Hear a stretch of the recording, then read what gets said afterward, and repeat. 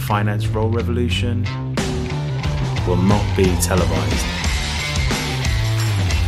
Will not be televised.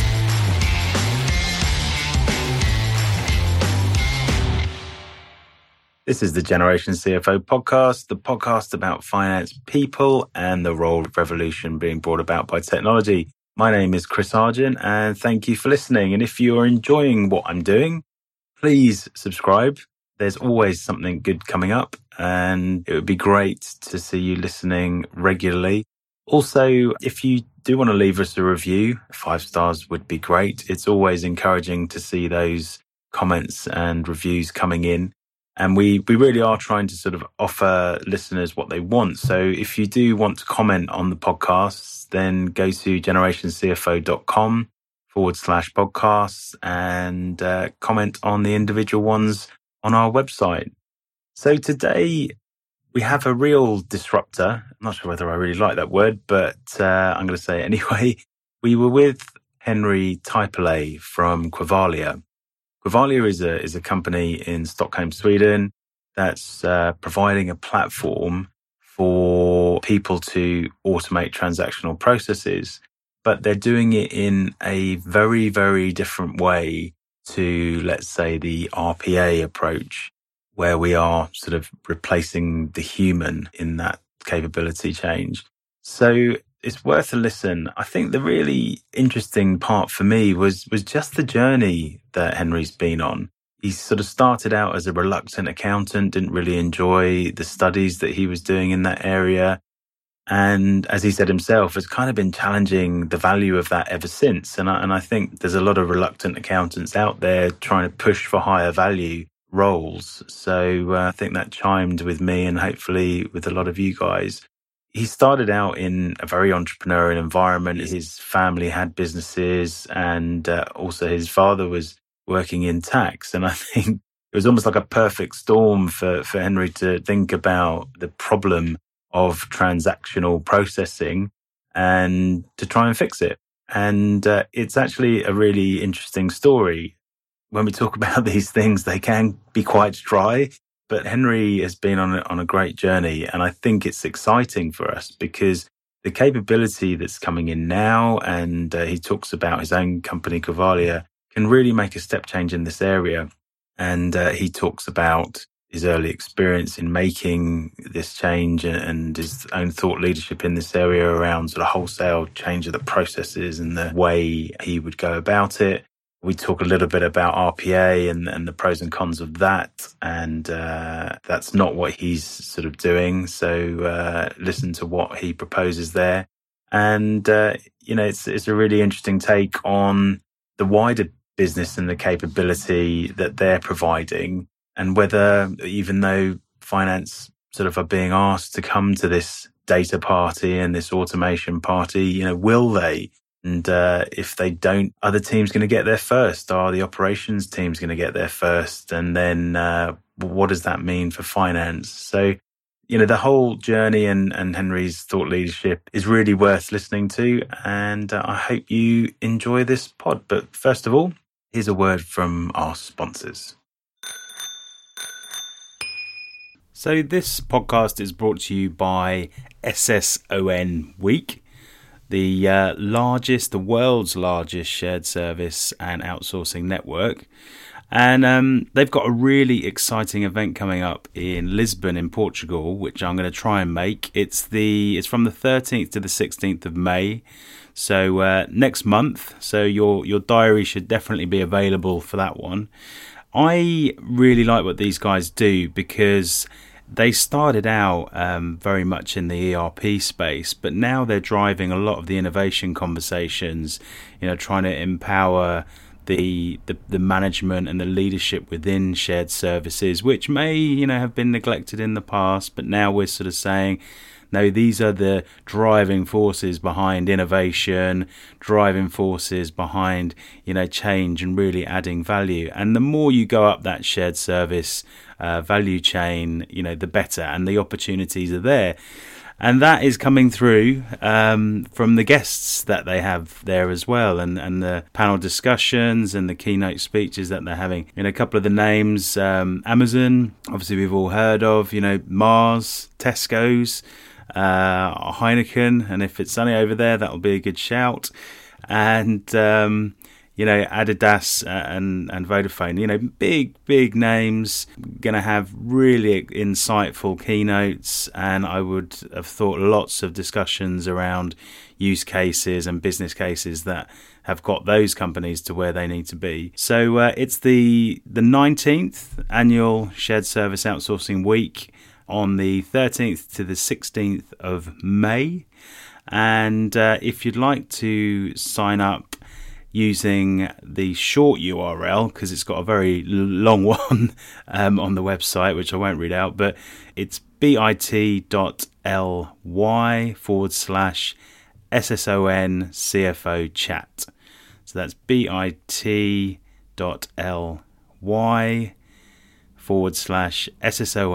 CFO chat. And I hope to see you there.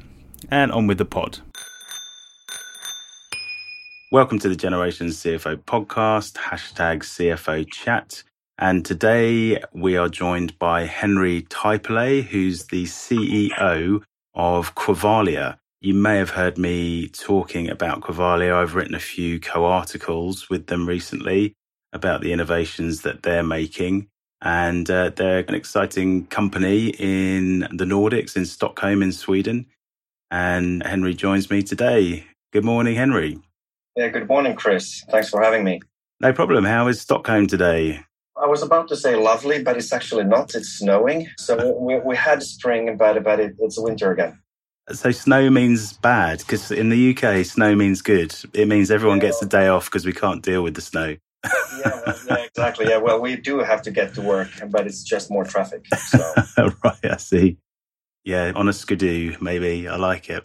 I've got all these romantic images of Sweden, so I'll have to pop over there one day and see whether they're true. But look, thank you for joining me today. I'm really looking forward to talking to you about sort of what you're doing with Qvalia and kind of the journey to get to where you are today, because so many CFOs and finance professionals today are probably on a similar journey, but you have kind of led the thought leadership, I think, in some of the changes that you want to make in finance operations. It'd be great to hear your story on that. So to kick off, where did your career start? And in a nutshell, how did you get to the point where you were founding, say, Qvalia?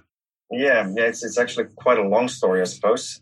First of all, I never really had a proper job. I'm coming from an entrepreneurial family, so I've actually been self-employed all my life.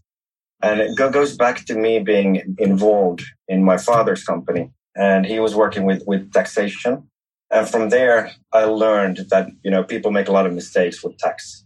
It's a very complicated field, especially with international tax as well. Yeah. And I started to investigate how could we actually start to systematically find these various type of mistakes. And did that.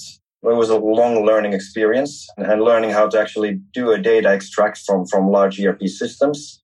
And then with statistical analysis, identify transactions which could be deviating in some sense. And from that perspective, then we learned that, okay, we can actually find these mistakes using these statistical methods. And those statistical methods, we could actually apply to different fields as well, not only tax, but to, overpayments, double payments, wrong pricing from suppliers and so forth. And from there, the business actually started going into companies and helping them sorting out these transactions. Scaled it up into the Nordics, but actually already probably about 5 years ago, started pondering about that, hang on a second, this doesn't really make sense. Companies with 80-90% electronic invoices, they should not be committing these mistakes over and over again. Yeah. This, again, led me to start investigating that what's wrong in managing transactions in organizations. And what we basically came up with was that, even if the transaction itself is digital, we haven't changed our processes. The processes look exactly the same as they used to be back in the 80s. We just manage the transaction digitally, but we're not digital as organizations. And that led in return to us building a platform where we actually manage all this information in a more digital way.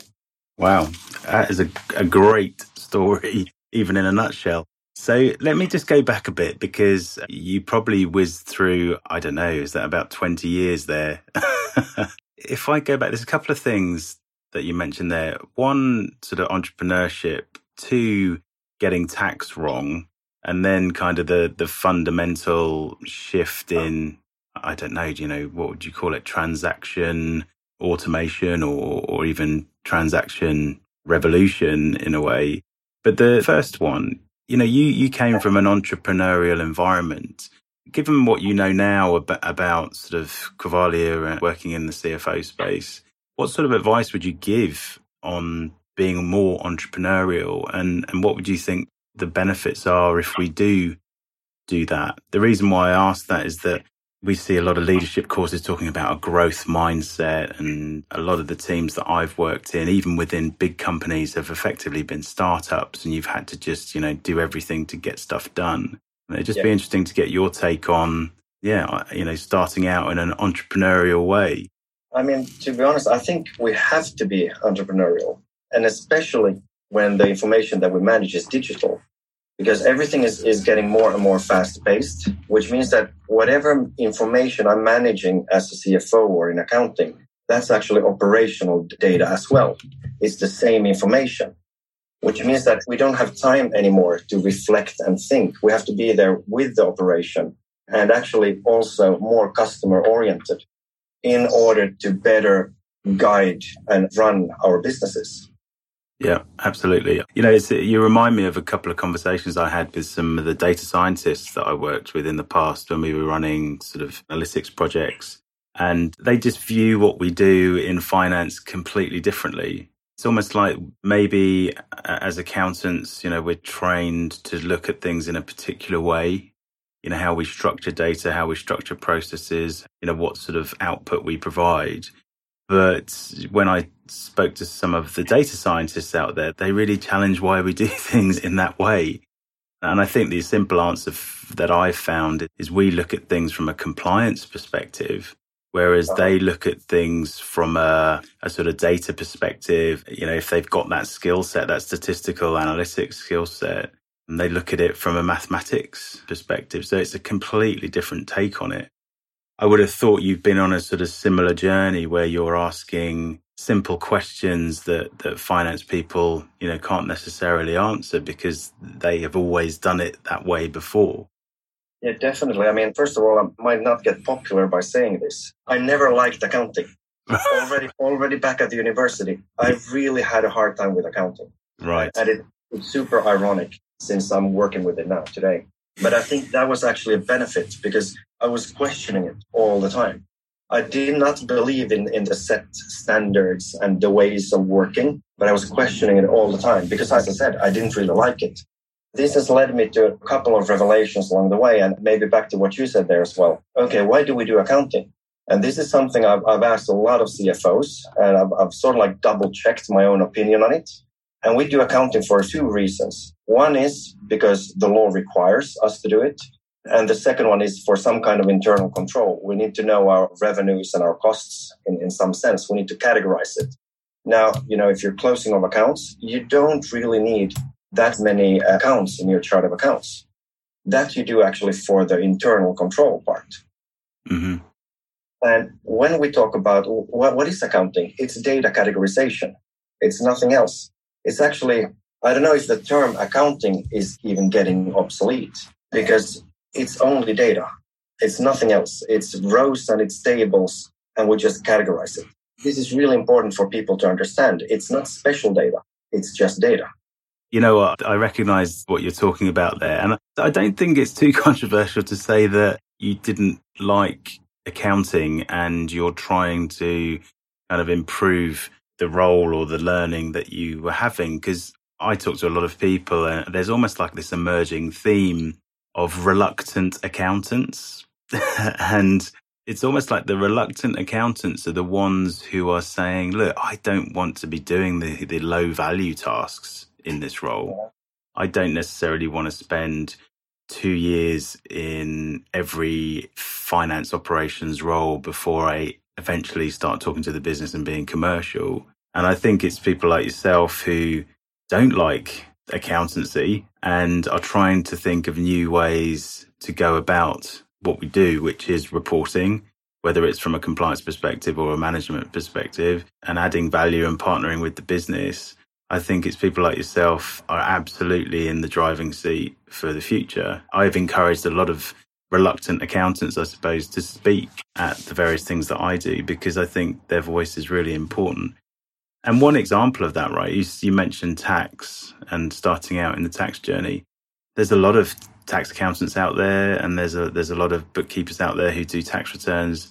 You know, that's still wrong in a number of cases. You know, you see a lot of people complaining about, you know, the return that could have been better if we'd have done something in a particular way, or it's just plain wrong. You know, the tax accountant has made an error. And I think that's sort of driving us towards, you know, a more automated environment. And there are companies out there who are providing that offering. Did you learn something specific about the tax problem that you took forward? Well, I do. I think, you know, tax is a consequence.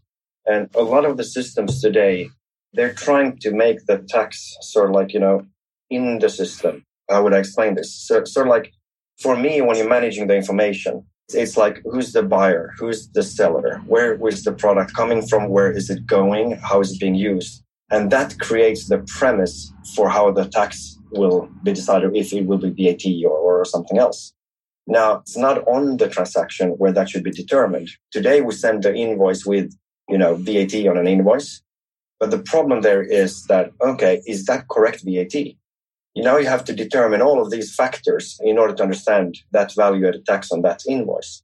Now, that means that for systems to understand this, they need to understand who's the buyer, who's the seller, are they VAT registered, where's the product going from, and where is it going, in order to automate the tax.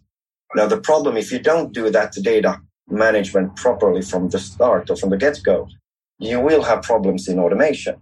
So it's always about the quality of the data and the quality of the structured data that helps the automation part. And that's why I think a lot of automation initiatives, they just take a slice and they sort of like sub-optimize some certain function within a larger process. But what people need to realize is that, hang on a second, this whole process might need to change entirely.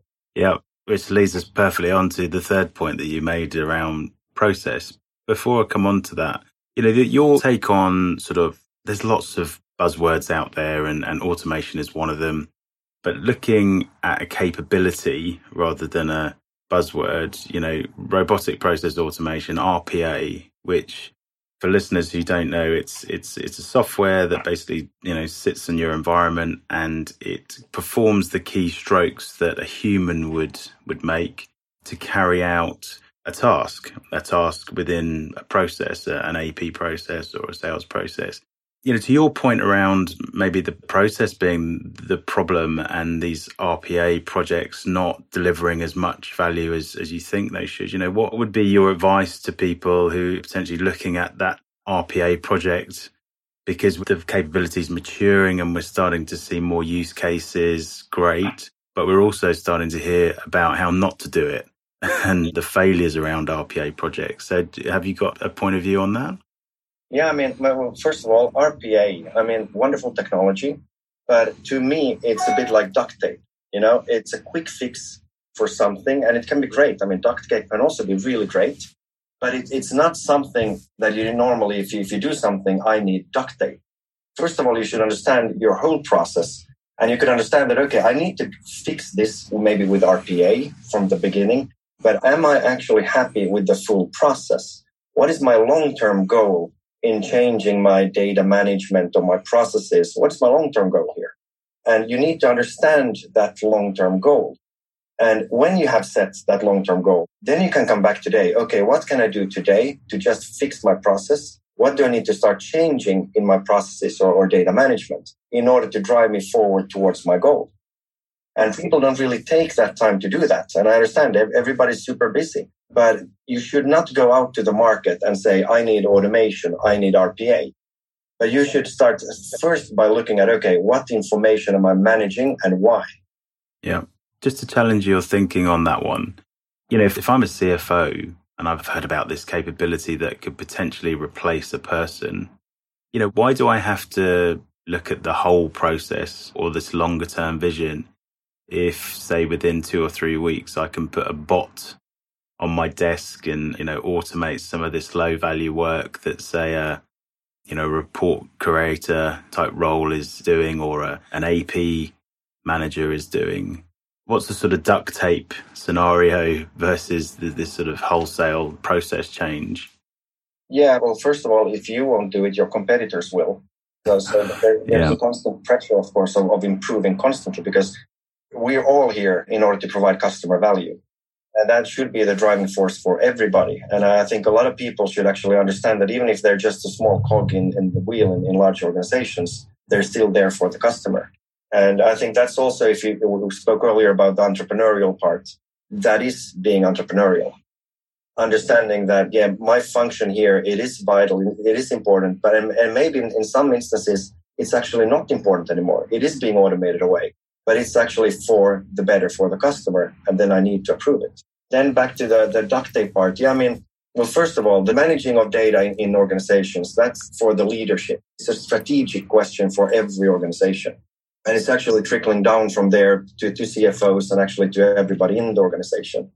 So I think whether you start changing the processes, I understand there will be quite a big reluctance to change in a lot of organizations, and coming already from the leadership, because they might be looking at their quarterly result. Whereas again, you need to do this because you need to survive on a 5-year term or basis. Just take my object or example that I always use is Nokia. In 5 years, they went from almost 50% market share to 3%. Yeah. That's extraordinary. I don't know if that has happened in history before, but at least not in recent history, I believe. It's a tremendous change, and these things do happen. Yeah, absolutely.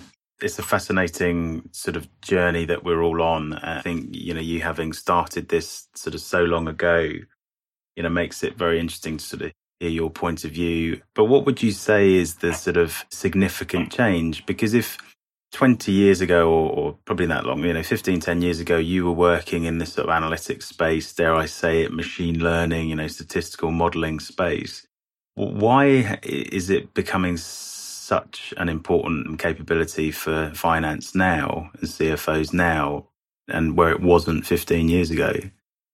I think the biggest change is probably the pace, how information is flowing today. We have payment terms, 30 days, 60 days or whatnot, because information was slow before. Now when everything is becoming digital, it's becoming more and more fast-paced.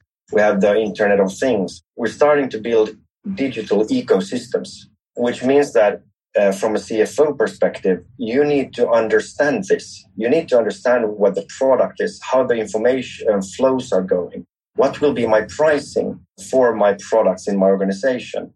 What happens? How does that pricing drive customer behavior, for instance, as well? It's all entangled. And the more digital it becomes, the more entangled it is.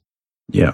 And it's not only about my organization, and it's not only about the customer, it's also about my suppliers. Right, interesting. When you talk about sort of suppliers and supplier relationships, I've got quite a strong view on that, because I worked for a company in the UK that was very customer focused, but also very supplier focused. Would you say that your approach to supplier management changes with this capability? And is it a good or a bad thing? Because I almost feel that customers are number one, but suppliers are only a sort of 1.1 now rather than lower down the list.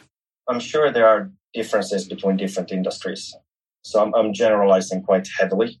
But what I think is that we're all sort of like in a vertical. My suppliers, I need whatever products or services I'm buying in order to package it in some sense, in order to sell it forward to my customers. And the better this vertical is working, the cheaper I can probably provide this to my customers. If I have a good relationship with my suppliers, where I can actually automate all my purchases and administration, therefore, I think the suppliers can provide their services and products for a cheaper price.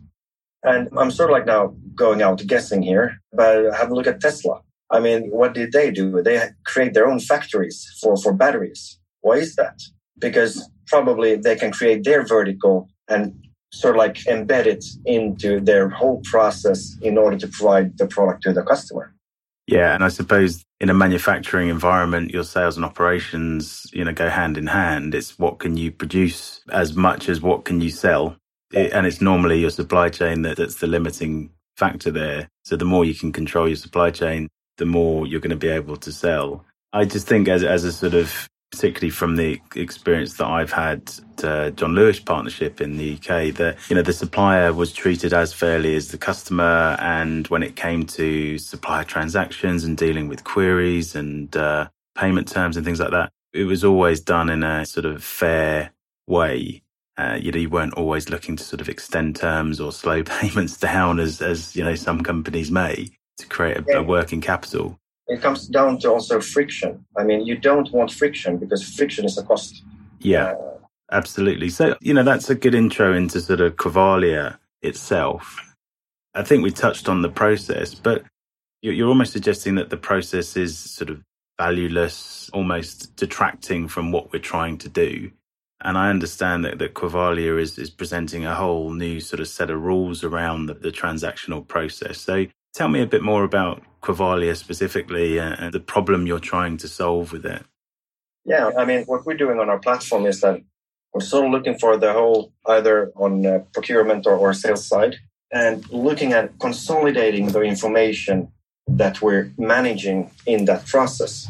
So just as a quick example, today when we're doing procurement, we're ordering items or products, and then we actually match it with the delivery, and then we get an invoice. Now you have 3 checkpoints in that process. You could actually have more of those as well. The problem being from a data management perspective is that it's actually the same line items that you're managing all the time, regardless if it's the order object or the delivery object or the invoice object and so forth. Now you're multiplying the same information many times over and quite often in many different systems. Whereas again, why should I actually do this if the information I'm managing is the same? So we're consolidating that information management and also looking at the functions of the persons in the process. Now, quite short, this is not actually the reality, but a bit characterization of how I view it. About the people in the process, we have people who are performers, a person who is actually digging a hole. You have people who are actually information managers, people telling that, okay, you need to dig a hole over there. And then you have decision makers, people deciding that a hole should be dug over there. So most of us in organizations today, we're just information managers. We're just conveying information from one place to another, which means I can be automated. The functionalities are actually the approval points in a process. And the approval points are, of course, the order and the delivery. But what else am I doing in that process? Because I'm basically just pressing an OK button. Simple as that. But if you have a look at the systems today, they can be extremely complex. Take a lot of time for the people to enter in the correct data and so forth. And what we believe in is that this can actually be consolidated and simplified to the extreme. And, we just scratched the surface on this so far, actually, on the market. It's a really interesting one. And I'm going to mention the B word here. And I'm curious about your thoughts on this. And it's not Brexit, because we don't talk about Brexit. Is blockchain. Now, the solution that you've talked about there, I've also heard blockchain consultants talk about, where they're saying that, we can create a frictionless transaction, down our supply chain, and each transaction has to be agreed 100% at each stage. And that would be managed in a blockchain to eliminate all of these sort of supplier queries and the friction that you talk about. What's your take on blockchain and how is it different to what you're talking about with Qvalia?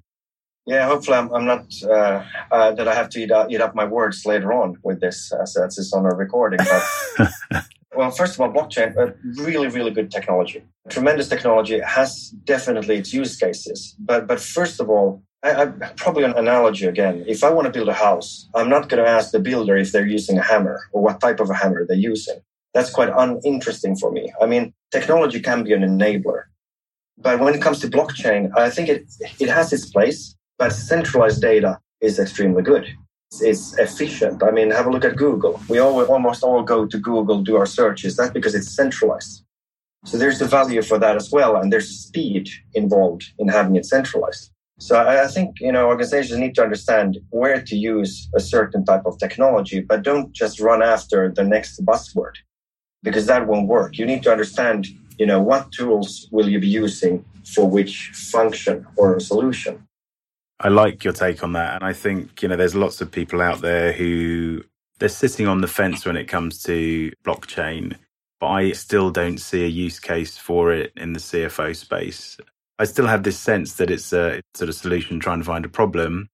And if we are going to, work differently, as you sort of say, fix the process, well, do you need a blockchain to do that? We're talking about a bigger problem here. And it actually comes around in the analytics as well and data management. It's like, if you really want to provide, real-time valuable analytics to the business, then you need a steady flow of data. Okay, how does that happen? Well, it's probably fixing your processes and automating your processes as much as it is around bringing in sort of data analytics, data management capability.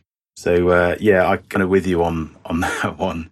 So, so just looking forward, kind of trying to summarize this, if everyone goes on that journey that you're thinking with Qvalia and maybe not with blockchain and the other capabilities that's out there, in 10 years' time, what does the finance operations team look like? And what's the sort of impact on the people who are working there now?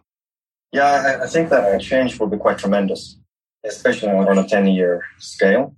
Well, first of all, if we have a look at what we're trying to do on our platform, that is that we can provide all the necessary information on the transaction, for instance, the invoice, so that when it comes into accountancy, you can just automate it. So basically, information just magically appears. We talk about like spend analytics, that you have the line item information on exactly how many iPhones did you buy last year, who bought them, for what price, from which vendors. All of that information will be available. But also creating rules that if I'm buying iPhones, how do I want to have it in my accountancy? So, of course, from that perspective, it will change. It will also change through automation. The whole market will change in vertical integration as well. I mean, today CFOs need to take a lot of different decisions on various type of solutions. And I think the more automatic everything becomes, the more one supplier can actually provide it to the organization or to the customer as well. And then when we have a look at the CFO and what they're doing in their day-to-day work, it will be a lot more data-oriented. It will be a lot more closer to the customer, closer to the operational business. And in fact, it is the operational business. There is no operational part, administrative part. It all merges together because we're managing the same information. Mm-hmm. That's a really good one. And I think it's one of the messages, I suppose, that I have to the finance team that you touched on, operations not being sort of separated from admin and potentially, in my view, even finance. So that if operations have this capability first, where does it leave finance teams? Because if you fix the operations of the company and you fix the operational processes, then the value add that we, class in finance today will probably be automated out of that operational process. And what I mean by that is embedding analytics in your operational processes. You wouldn't need a finance team to create a report for you on the same processes.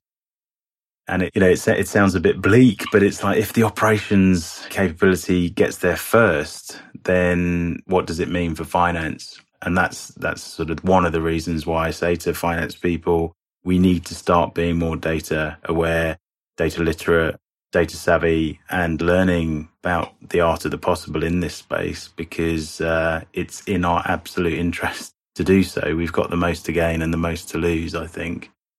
Yeah, and also, it goes back to universities and schools as well. I know it's a long time ago since I was in school, but, you can't just pump out accountancy professionals and expect that market to exist. But you need to adapt and change. And as you said, also going, of course, and focusing more on data. We're going to need people to manage rules. We're going to need people to train AIs and so forth. And we're going to need CFO expertise in order to have the right pricing for the market. I think we're going to, A and B test pricing on a totally different level than we've been able to do it before, because we have the direct information of the effect of what we do with our customers. Yeah, I think as much as I'm saying, we need to move into this space and it will significantly impact what we do if somebody within the company gets there first, I always believe that there's a business partnering role. You have to apply the business context. You need the industry knowledge, the domain expertise to help build the AI and to help work with the data. And that is a significant role. And you won't be touching any code, even, by doing that role. So, yeah, there's definitely a role for us. There's no wholesale change here. And I think some of the things that we've talked about today, just to be sort of ultra clear, is it's about the transactional process and the tasks within those transactional processes. It's not about the strategic plan or like you say, the sort of strategic analysis that we might do on a whole industry or pricing. That's a sort of long way away when it comes to using an AI or a statistical algorithm, right? Uh-huh.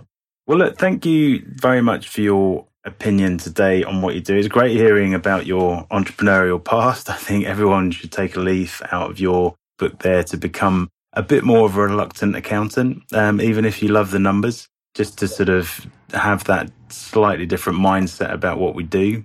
I love your sort of take on how we, need to sort of radically change fundamental processes. And starting with tax, I think you would have learned so much because, like I say, you still see problems in that space, even though it's, highly structured and arguably sort of rules-based. So it's ideal for automation. And your sort of thought leadership on changing processes and how, capability like Qvalia could help you with that. So all the very best with your journey. And thank you for being on the podcast today. Yeah, thank you, Chris. Thanks for having me. And also thank you for a really good podcast. Thank you.